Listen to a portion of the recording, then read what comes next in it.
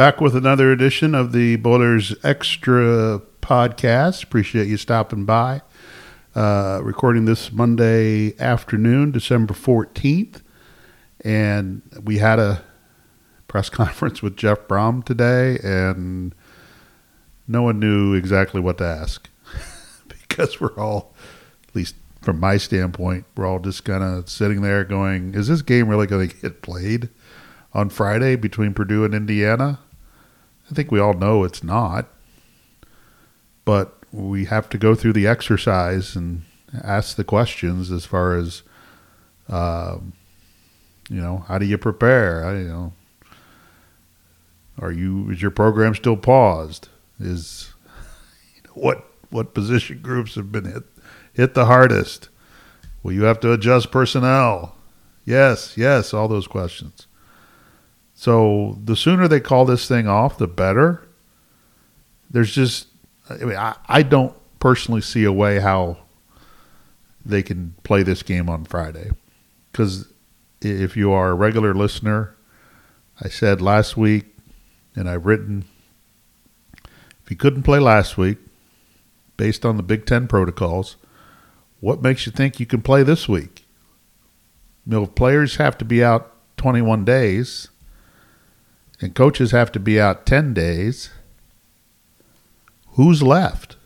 And, we have an idea of what's happening at Purdue as far as who potentially could be out based on things that I've heard. But I have no idea what's going on in Indiana from a who might be out standpoint. On Monday, Indiana didn't do anything again. So we're coming up on a full week where they haven't had any, quote, football team-related activities because they've been on pause.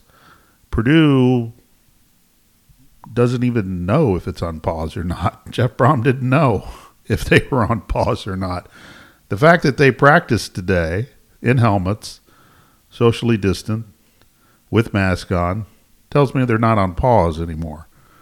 Because if you were on pause, you wouldn't even be doing that. So there's still uncertainty, but there is certainty. I think we all would be shocked if Purdue played another football game this season. The only way I think it happens if somehow, some way, there's a bowl that needs a 2-4 team that has lost 4 in a row. And the last time I checked, that's not really part of the criteria. And at this point, how many players on Purdue's team they've actually checked out? And it's just time to move on. You have seniors now starting to think about the NFL, if they haven't already started thinking about the NFL, which we know some of them already have. And just what kind of performance you're going to get. And basically, and if what we're hearing is accurate, who in the heck is even going to be available to play? And I'm sure they could throw somebody in there to be a running back, but beyond that, you're already, George Karlaftis was supposed to come back. I'll get to that in a second, but George Karlaftis was supposed to come back this week after his 21 days.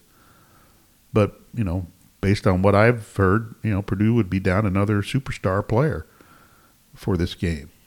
So, there's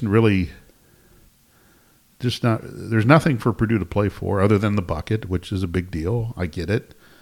There's no way Indiana wants to play this game, just from a practical standpoint, because they do risk losing a game, and that would take them out of major bowl consideration. Right now they're sitting at 6-1. They're in a decent position. I do think that the Big Ten will do what it can to try to get Indiana in a position for a major bowl game against a marquee opponent, preferably in a primetime spot, as a way to,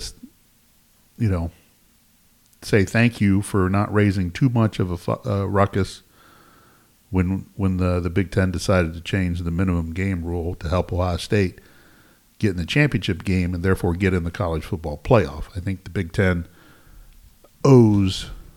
I think the Big Ten probably wants to do Indiana a solid there and get them into a pretty good bowl game. But excuse me, all that could get thrown out the window if Northwestern beats Ohio State, because then Northwestern probably gets they would get whatever automatic bid is out there. They're not going to make the college football playoff, but they're going to get a pretty good bowl game out of it. And then you'd have Ohio State still sitting out there. They would get a good bowl game out of it. And I just don't know if there's enough really good bowl games left for Indiana, unfortunately. But all this would be based on the fact Ohio State would beat Northwestern. Then I think IU would have a path to get to New Year's Six bowl game, maybe the Fiesta Bowl, and play maybe a USC or somebody from the Pac-12. That would help its just help it put them in a spot where it's the only game going on.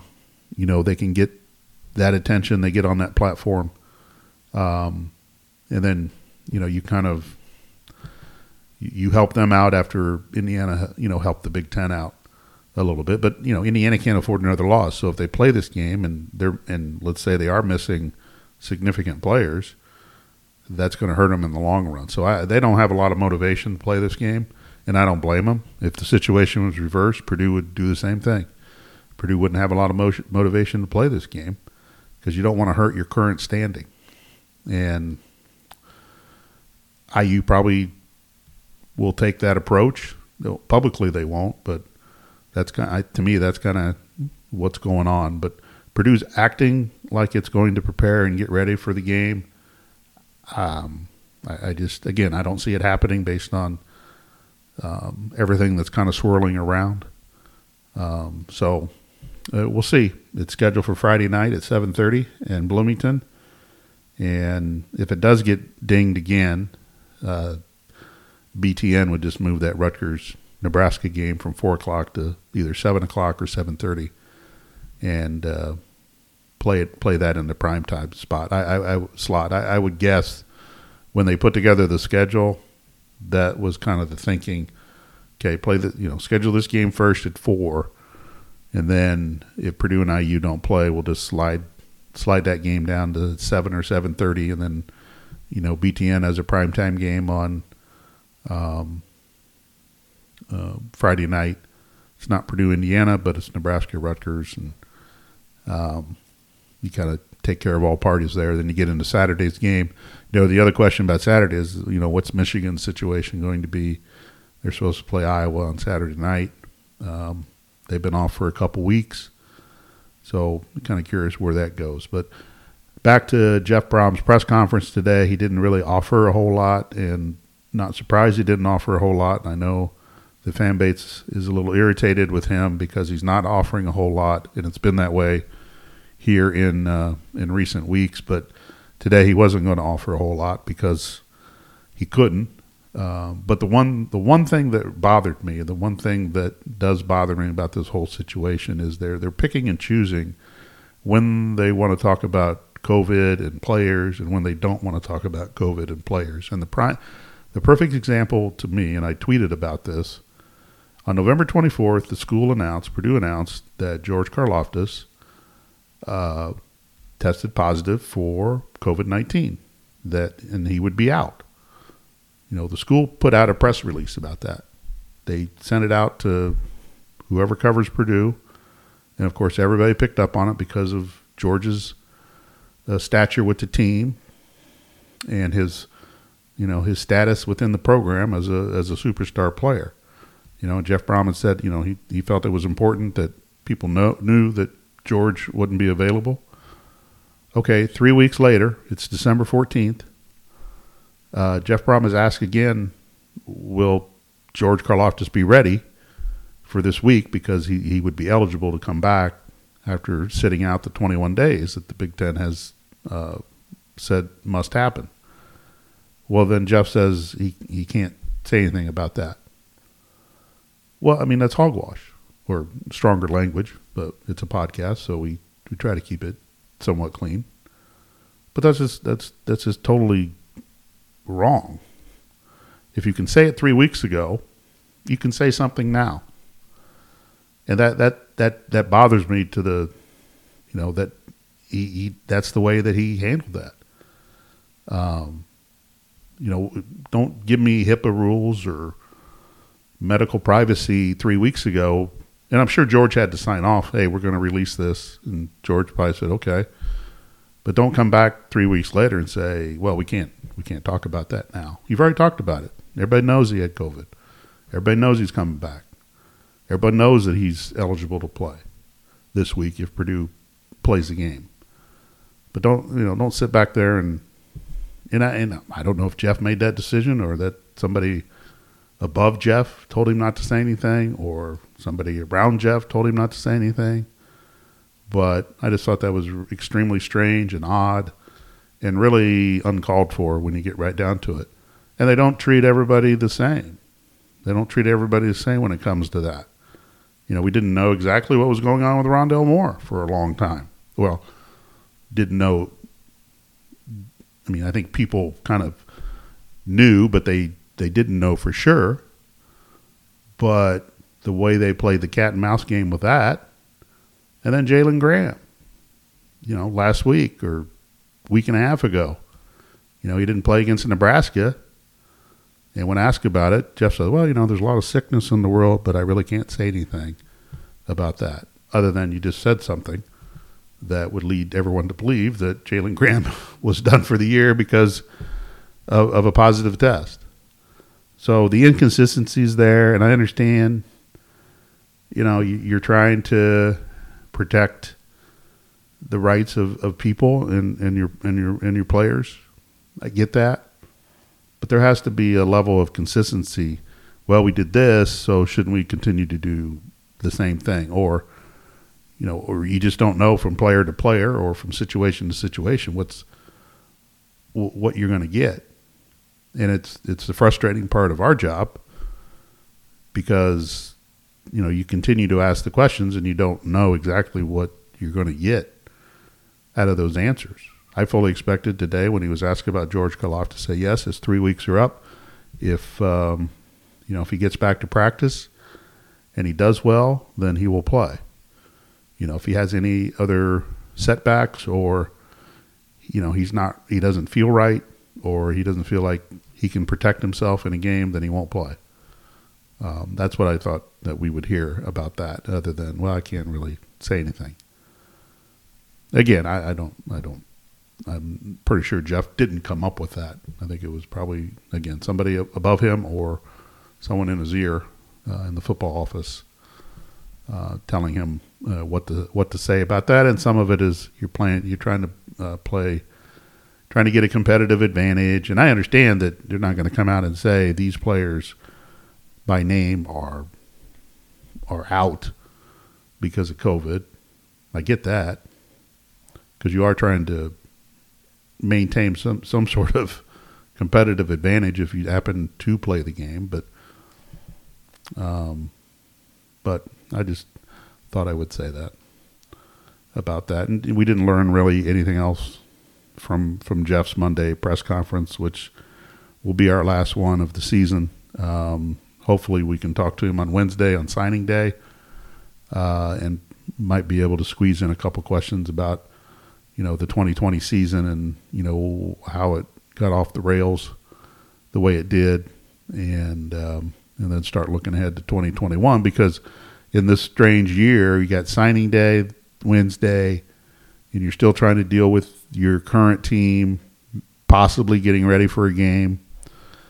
But then in 2 or 3 weeks, you're going to transition right into the 2021 season, and you've got seniors who I think Jeff knows who's coming back, who wants to come back, and who doesn't want to come back.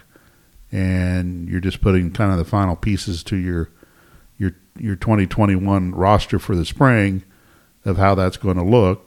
But they will have some seniors that will want to play another year. To me, the most interesting one is Derek Barnes. He looks ready to go to the next level based on how he played, especially the last few weeks. But is he in a situation where, you strike when he's playing maybe at his best? Or do you come back and try to get another year of seasoning And, a lot of it may depend on what things look like within the program, whether he wants to do that again. But I would hope that they have a spot reserved for him. If he does decide to come back, I think he would be a huge boost to the defense, regardless of the scheme, regardless of the situation. He'd be a guy that you would want back on your team. But you also understand if he would not want to come back, if he wants to take that next step. I mean, we all know Rondell's gone, and there'll be some other seniors, Grant Herman's that's probably gone, that won't come back. Another interesting one is Greg Long, right tackle. He was basically healthy this year for the first time in 2 or 3 years. He had a couple holding calls in the Nebraska game, but I think overall he played well enough. But probably is a guy that needs more plays on tape to show NFL scouts that he's ready. So he would probably, plus he gives you an experienced piece on that offensive line, and you've got most of those guys coming back, other than probably Herman's. I mean, you'd have to find a left tackle, but does Greg Long make the move to left tackle, or do you feel comfortable with what you have on the roster to make to put somebody in at left tackle? So those are just some of the questions that once the Indiana game gets dinged, that Brom and everything, Brom and everyone will kind of have to deal with, and I think they're already dealing with it. I think they have a good idea of who's coming back, who they want back, and how it's all going to fit. They're going to sign a small class on Wednesday, smaller than normal, and then kind of gear up for. They're signing a small class in part because they don't have a lot of seniors on this year's team, but also you need to have some spots available for the seniors that want to come back. And Jeff did say today that they will be probably more active in the transfer market than they have been. So we'll see how that goes.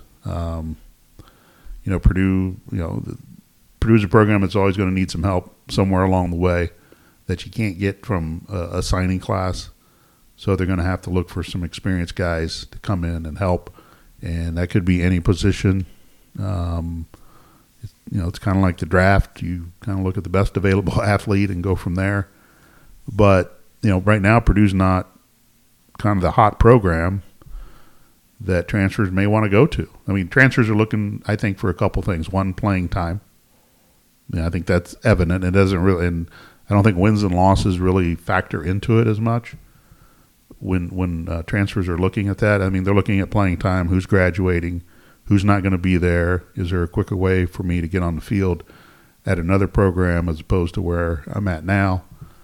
I think that's one. The other thing, too, I think is winning and whether players want to be involved in some sort of winning culture and, a chance to maybe win a championship. So, there's kind of two ways they look at it. But I do think number one is playing time. I think they scour the rosters and they're looking and they're doing deep dives on who's coming back and who's not, and they're picking schools based on those factors before they're going to a winning program or this team has a chance to win a championship. But I think those things are bonuses to transfer. I think transfers are just looking to go somewhere to play and play now, and maybe not have to compete as much for the job. But I think Brom has proven over time that even if you are a transfer, jobs are not handed to you. You have to win them in preseason camp. But anyway, I think Purdue's probably going to be more active in that market and just seeing who's out there and seeing what they can do. And they got to save some room from a scholarship standpoint to make that happen. Anyway, that's going to wrap up Monday's edition of the Boilers Extra podcast. Basketball opens Big Ten season on Wednesday. Purdue coming off the win against Indiana State. Obviously, Travion Williams and Aaron Wheeler played well. But this is going to be a big test, not only Saturday or Wednesday, but you got Saturday Notre Dame, and then 2 weeks of hell from the Big Ten, or longer than that when you factor in, because you got Ohio State Wednesday, Notre Dame on Saturday, at Iowa on the 22nd, Christmas Day at home against Maryland, at Rutgers on the 29th, at Illinois on January 2nd, I believe home to Nebraska on January 5th, and then they're going to Michigan State and Indiana. I don't have the dates in front of me, but their road games to start the Big Ten season are the most difficult, I believe, of any team, because you're at Iowa, you're at Rutgers, you're at Illinois, you're at Michigan State, and you're at Indiana. That's five difficult road games, all kind of in a row. It's not like, you may play those 5 road games during the course of a 20-game season, but you're not playing them in your first 8 games of the conference. So, if Purdue can somehow survive that road stretch, and part of the good news is they don't have crowds there, but still you're on the road and you've got to deal with, whatever environment is there. But that's a really, really difficult position for this team to be in to start the conference season. And, somehow if they can tread water out of that, maybe they can, push themselves up the conference standings to a point where they're not, they're trending up instead of trending toward the bottom. I think we all know this is a middle of the road Big Ten team right now. But maybe you can get in a position where, I think from this year, if they play the full season, if somehow, Purdue could get a bye in the Big Ten tournament, I think that would be successful. I think you're trying to avoid playing on the first day. Maybe if you get a slot in there in the second day. We do know that Purdue is not good enough right now to get a double bye, finishing in the top 4. I don't think Purdue's bad enough to be playing on the first day, because that would be the bottom 4 teams. So you're looking somewhere in the middle, 5 to 9, 5 to 10, in that range, where they'll be finished. But can you get closer to 5 as opposed to getting closer to 10? And you may be 8, and that may be where they belong. But if somehow they can survive this early stretch, maybe they got a chance to be closer to 5 than they do 10 at that point. But anyway, they got the Buckeyes on Wednesday, and really, nobody's had enough games to really prepare for the Big Ten. So we're going to see how this plays out starting Wednesday. Purdue needs to get off to a good start, take care of its home games, all that kind of stuff, and see what kind of happens. Anyway, appreciate you stopping by. We'll knock out another one of these coming up, either preview Ohio State or do it after the Ohio State game. Depends, like when they call off this football game, whether I have time or not to do it, and try to come back, once the football season officially ends, and maybe recap, what we saw this year, what we learned, and what needs to happen moving forward for this program. Because we're approaching year 5 of Jeff Brom, and some things need to get straightened out, and some things need to start pointing in the right direction for this program to move forward. Again, I've said this before, and I'll say it again, and I firmly believe this: Jeff Brom is good for Purdue. Purdue is good for Jeff Brom, but somehow they've got to get some things corrected, and the program just is not trending right at this point. I don't believe it's a disaster. I don't believe it's at a point where you've got to make changes, but some things need to turn around and start heading in the other direction, I believe, for the betterment of things. But that's to me, that's kind of where things stand right now. All right, we'll be back. Worst case scenario after Wednesday's bucket game, or not bucket game. What am I saying? Buckeye game. Ohio State and Purdue from Mackey. Tips at 7. Anyway, we'll recap that in words and in voice following Wednesday night's game. Appreciate you stopping by. Have a good day.